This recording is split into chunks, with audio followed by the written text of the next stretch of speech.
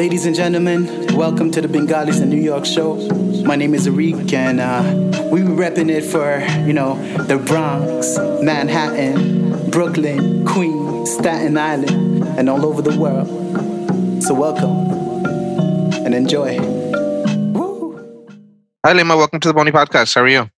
Hi, thanks for having me. I'm good, thank you. Alhamdulillah. You're across. Good. You're across the pond. How are things in the UK right now with COVID?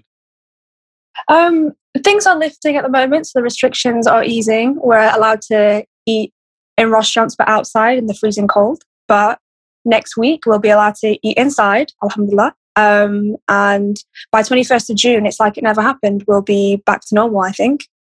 Wow, So I don't even remember what normal looks like, right? I know. It's at the moment it's trying to socialize with your friends and trying to figure out how do I talk to you guys again, and what do I do with my facial expressions, because you've had the mask on for this whole time. You can only read their eyes. So it's reassimilating to society. So tell us about your work, both your day job and this really inspiring project you have going on called the Diaspora Club. Okay, so by day, I am a fashion designer. I work for a brand called Paul Smith, and I design their menswear. That's been my vocation since uni. So I went to university, studied fashion design, and then went into a job with this. The Diaspora Club is more of a passion project for me. I kind of started it when I was in lockdown because I was on furlough, which meant that I wasn't working. So I needed to find something to do, and I didn't want to be doing fashion related stuff. So I started drawing sort of ethnic minorities and world culture inspired imagery. And then I sort of landed into this Diaspora Club because one of my friends messaged me, and he was like, "Oh, it'd be really cool if you start to draw people that you actually know and tell their stories." And I featured him first. So that's how it started, and it snowballed into this more and more people found out about it, and I found new participants through people that I'd already featured, and it's their friends and their friends, and it kind of grew that way. So yeah, it's kind of to celebrate the diaspora. Do you have to meet the person in person, or have you done Zoom calls to draw them, or how's that worked through the pandemic? So, a bit of both. Well, because of the pandemic, I couldn't meet them face to face. Some of the people I knew from before, so some of them are my friends. Other people I met through Instagram. So they messaged me when I asked for participants. They were really into my art and they wanted to be part of it. So I met a lot of new people through Instagram. And then we had a phone call and just got to know each other and discuss the project and what they'd be comfortable with. And it was really fun because throughout the process, it would be a couple of weeks, and they'd send me pictures of their family and talk me through their family photos. So it's we became friends. So it was really nice. Awesome. Yeah, through Boni, it's similar. It's how it's worked similarly. I've met so many people the last few years. And it feels like, I've known them forever, and we have built relationships through this platform. And it is social media. But, I mean, especially during the pandemic, it seems like you really do build these sustainable relationships. Yeah, and I think it's really a really wholesome process because it allows people to really deeply delve into who they are and what made them who they are. And a lot of it's influenced from their families and their parents and grandparents, and it's just quite a positive thing to put out there of appreciating your culture and your family and your heritage. So I think a lot of people found that really uplifting during the pandemic. So that's what made me continue doing it. So yeah, I'm curious about you. So your day job, you're a designer at Paul Smith, which is amazing. And is there any skills or techniques that you've used that you've learned on your day job at Paul Smith for this project? I think it's mostly my day job involves drawing, a lot of drawing.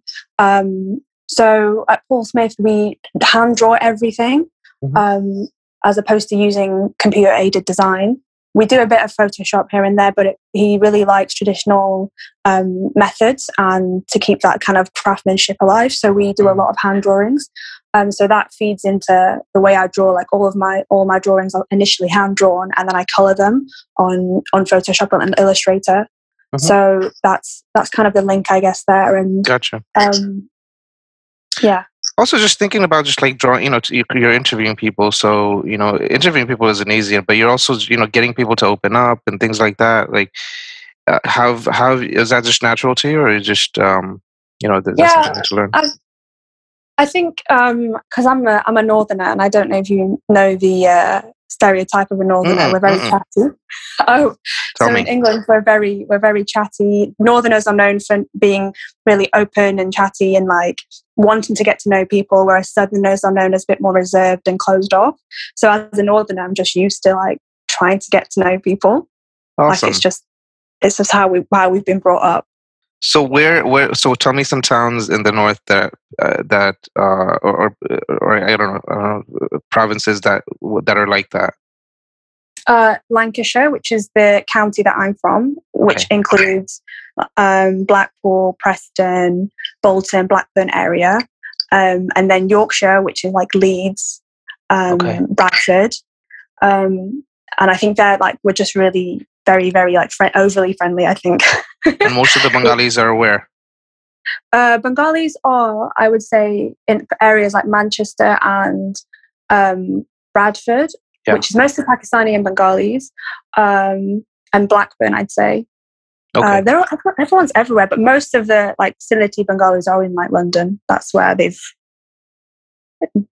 Yeah, we have a Boni team member in Bradford, and what you just said is interesting because I ordered we ordered food for one of our team members. She had a death in the family, and I googled I forget what word I googled. I think maybe like Desi food or Bengali food, in Bradford around her address, and I was shocked at the number of places I found.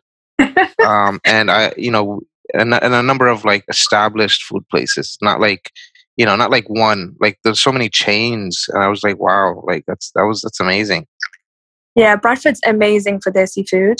I went to university in Leeds, and we'd always go to Bradford to get, if we wanted home cooked food or what as close to as home cooked food as we could get, we'd go to Bradford. Wow, because it's authentic. So going back to the Diaspora Club, is there when you started, was there a specific void that you were trying to fill? Yeah, well, for me, like growing up, there wasn't a lot of representation of people like me in terms of the artists we studied or the art we even looked at. So it was really Eurocentric. So like artists like Monet and Edgar Degas, all of the artists were white, and everyone they drew were white. So I wanted to sort of change that and like have more art out there that had Black and people of color, because I don't think there's enough of us out there.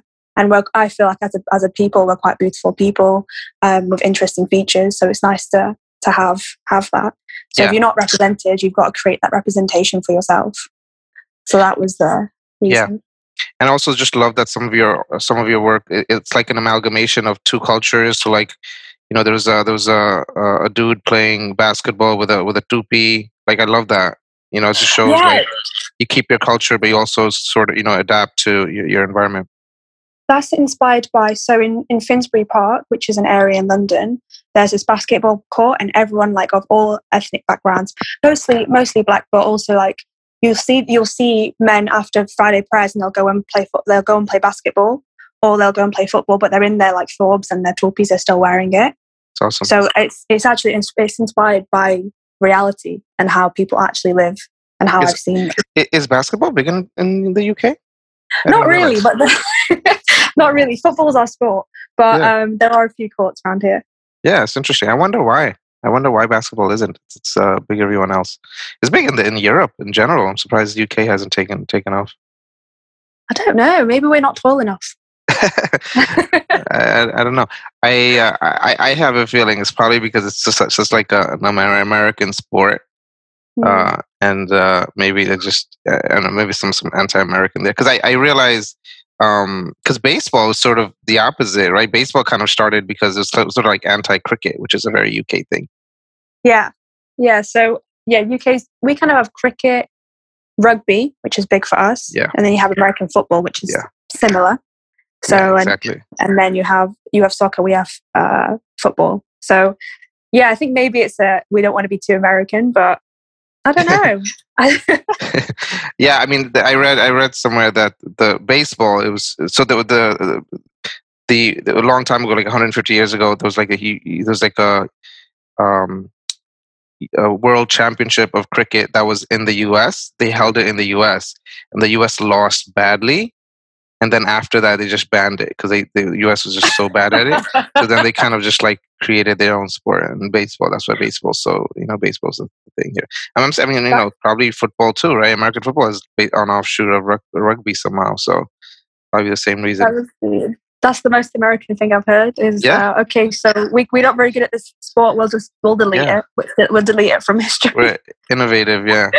So speaking of innovation, so I know. So on your page, on your Instagram page, Ali.illustrate, you started as mostly black and white, all black and white in the beginning, and then towards the middle, like around like last year sometime, you started to switch to color. Is there a reason for that? Yeah, I guess so. You haven't met me in real life, but all I wear is black. So a lot of my aesthetic is quite just black and white and minimal. But yeah, what I realized was I wasn't getting across how colorful each culture was by having it black and white. Although it's quite nice to have non-color, the color added more to it and made it more lively and more vibrant. And then I realized that when I do dress in Asian clothes, I always wear colorful clothes, and it's only when I'm wearing my Western clothes that I wear black. So it was really funny that like I could see that comparison in terms of like how I like approach art in the sense. So yeah, that was more to get the vibrancy of the culture across, and people responded really well to the colored stuff. So I was like, I'll just keep doing this then. How long does it take you for one piece typically? So a black and white piece, if I'm just doing it by hand, 15 minutes to draw it. And then if I'm colouring it, it takes about an hour. So total about an hour and 15 minutes. Wow. I have zero artistic skills. So I'm just always impressed by people that can draw well. Is there? I think you can learn to draw at an old age, like me. 100%. 100%. I could draw at any age. I feel like you just need to be observant and to be able to have a bit of a hand-eye coordination, look at what you're drawing, and then be able to draw it. And be able to hold a pen. So if you can hold a pen, you're fine. Well, that was one of my questions. Give a 1-minute lesson on how to draw a portrait, but you just did it in like 10 seconds. It's great. Is a tool important? So my sister's really into drawing. I buy her all these expensive tools, like like these tablets and stuff. But how important is a tool? I don't think it is at all. I think you can create it from pretty much anything. So it just depends on what kind of thing you're trying to do. So if I think about, I guess it shows how creative you are, being able to use the things around you. So like my brother, for example, when he was a kid, I remember this distinctly because I was so impressed by it at the time. He had this fruit shoot bottle. I don't know if you guys have this drink in America. It's like a Ribena or like a fruit juice bottle. Yeah. And he drank it, and then he wouldn't let us throw the bottle away. And we were like, what? Why? He made us carry it all the way home, and he wouldn't tell us what he wanted to do with it. Then we got home, and he spent a couple of hours in his room, and he came back out with it, and he'd painted the bottle to look like Doctor Who TARDIS. And we were just like, what? How did it go from like this juice bottle to looking like the TARDIS?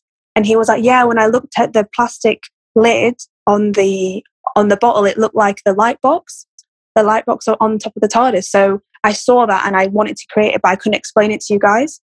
So I think that's when I say creativity, it's being able to see something that other people can't see and being able to use things that people might not necessarily think are art tools. Mm-hmm. Does that make sense? Yeah, yeah. Do you think, I guess your career, your day job is in art. But what sort of mistakes do you think people make when trying to make, art a career? I think so. it's an interesting question, because I think people forget that art is a really big business. So if you look at it in terms of a business perspective, I think the two mistakes that artists usually make, well, in my opinion, is they forget their brand identity, like who they try to make their art, because art is so subjective. You can't have everyone like what you're doing. So the point of your art, it should be distinguishable, and you should target where you're putting the art. So as, for example, on social media now, you can like hashtag, like for example, I hashtag Diaspora Club or the country that I'm drawing or whatever, to try and narrow down the audience that sees it, because it's not interesting for me for everyone to see it. I'd rather people who are interested in that specific type of art to see it, because then your audience grows organically and you create a base. So that's how I think a lot of people make a mistake, is they're trying to please everyone when that's just not possible. And the second thing I'd say is the value that they put on themselves and their art. So I don't think they work out how many hours they put into a piece, and they often undervalue their piece of artwork that they're selling. Like I see that a lot in like freelance artists, that they'll sell art for like £10, but it took them longer than 2 hours to do it. So they're not valuing their time. So if you're trying to make a career, you want to make money, right? So I think if they need to start seeing it as a business more than just a hobby, that's what I'd say. Gotcha. Yeah. Are you following this movement to NFTs? Are you familiar? Are you following the whole cryptocurrency scene and non-fungible tokens? Because some artists are finding that as a way to make money. Yeah, I was having this debate with my manager actually at work about NFTs, because I follow BeepleCrap, and he sold a video for like 6.6 million, and I was just like, wow, it's amazing. And her point and her like sort of concern is it's quite elitist way of selling art and seeing art. And her point was that the difference between the original and what you can download there is no difference. All you're doing is owning the code.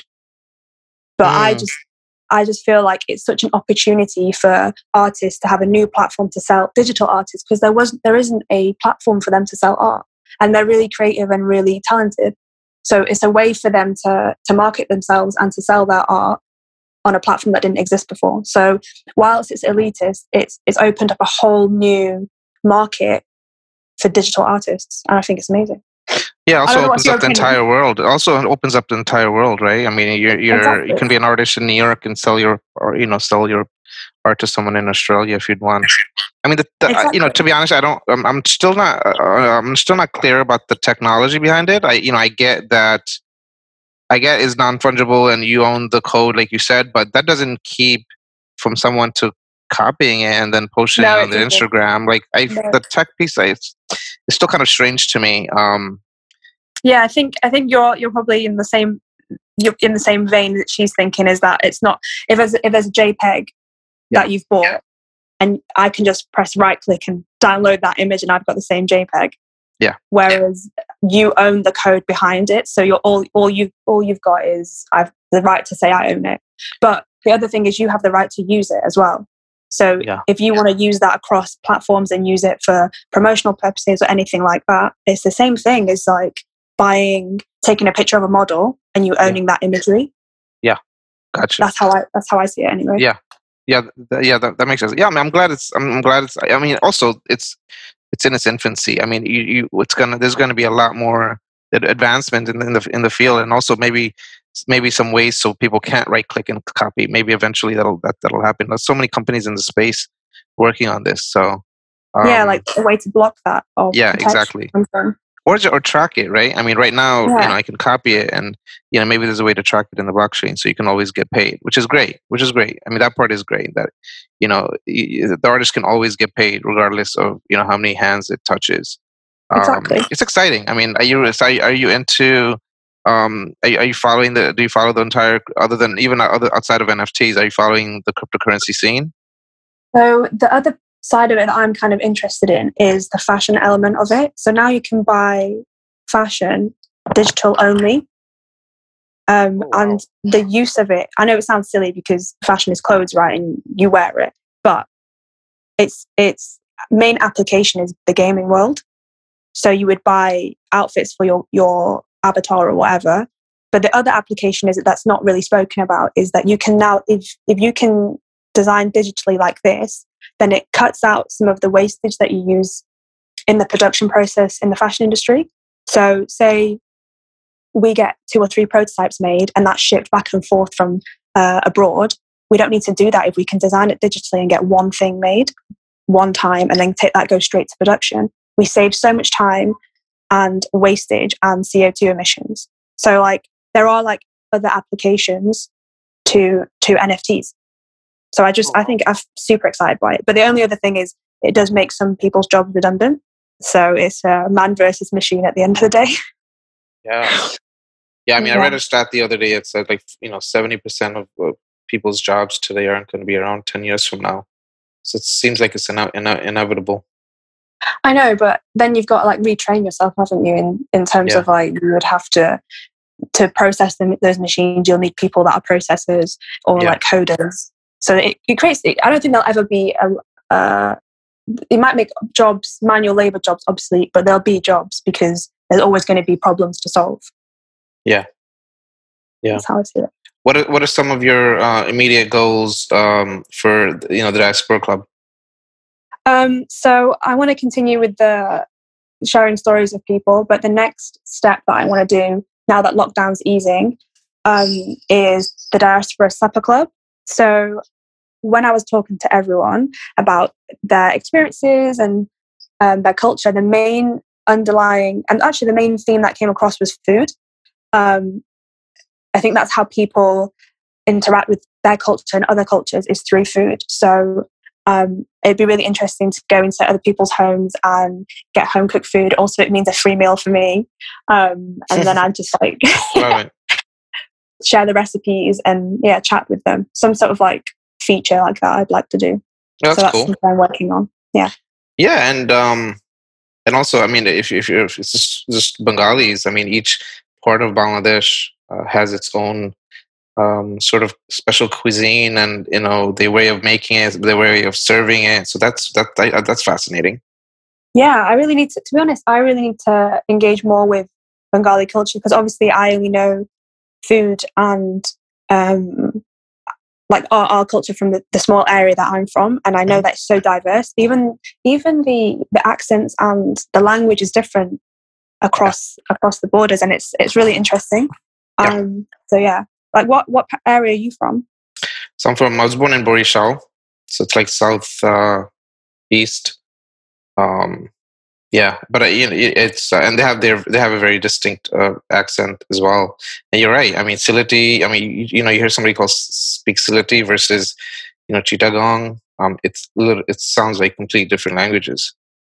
Yeah, it's really strange. But like, I wonder why is that if it's so close? Because it's not. In England we have different accents, but I think across borders in Bangladesh it's different. Actual words are different now. It is. I don't know why. It's a good question. It's something maybe we should look into. But you're right. I mean, there's it's not even just like an accent. It's complete words that are different. I mean, Sylheti, you say furi, fura, right? Like fua, which is which is completely different from in Shuddho. It's me or chile. I mean, it's not even similar. So yeah, I wonder why that is. Like you drink water, you say you mati, right? I mean, mati, pani mati. No. Something? What do you say? Khairam. Oh, you say khairam? I think. What do you say mati? I think you say. I've heard say mati. I don't know. Maybe I'm wrong. But yeah. Yeah, right. Sometimes it's not even like the version of Sylheti that you heard. Maybe it's the Birmingham version of Sylheti. I don't know. Maybe it's like commingled. Maybe it's not actual Sylheti. I don't know. I'm just making it up. But yeah, we have a lot of that. Yeah, but I wonder why it's so, because it's not. I mean, it's such a small country. I wonder why it's so different, right, from part to part. Yeah, maybe it's something to do with ports or trading or something. I don't know. There must be something. That's a very good. If you find out, let me know. That's a very good point, right? Yeah. That's why. And so where I'm from in Blackpool, across the sea, you can see Liverpool, and they've got their Scousers, and they've got very thick accents. And the reason they have thick accents is because they have a port there, and a lot of the trading would go through there, and they'd have they'd just mix in the accents of the people that had come trade with them. So it was, if you try and speak to a Scouser, it's just really difficult to understand. Birmingham too. I feel like Birmingham people have a very distinct accent. Yeah. In my opinion, the worst accent. This is the worst accent in England, Birmingham accent. Oh, really? Well, I watch Peaky Blinders. Have you seen the show? So yeah, and they're in Birmingham, and then we went on vacations, last year in Thailand. We met this couple, and immediately I was like, "You're from Birmingham, aren't you?" He was like, "Yeah, how'd you know?" I was like, "Peaky Blinders." He's like, "Oh, that's educational." Yeah, but yeah. So I mean, listen, thanks for coming on. I think what you're doing is really exciting. I know we're going to work together on some stuff and hopefully find some folks that are inspiring in the Boney community. But yeah, I mean, your work is inspiring, and I'm glad we got to meet. And hopefully. No, thank you for having me. Thank you for having me and introducing me to Boney. Like that's the best thing that's come out of this so far. Yeah, like I said in the beginning of the podcast, just one good thing about the pandemic is just just all these connections that we've been able to make, just in the U.S. but across the pond too, which has been amazing. Our diaspora is so diverse and just dispersed all around the world, like we said. It's great that we have things like this, social media, which has a lot of drawbacks, but one of the things that it is getting the diaspora together, which is cool.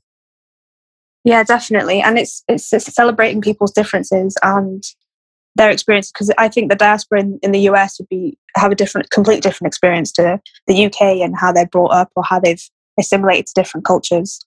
So I think that's really interesting to hear from different people from around the world. So yeah, absolutely. It's great. All right, thanks. Thank you. The red and green I bleed is always in my heart. I do it for my people, always in my thoughts. I gotta be honest, with diamonds and pearls, yeah. Bengalis in New York, all over the world, it's the Boney Show. Hey, can you handle this? Representing the boroughs where the Bengals live. From the slang we spit to the gangs we with, it doesn't matter, we the essence of the Bangladesh. I say, hey, come on, can you handle this? Representing the boroughs where the Bengals live.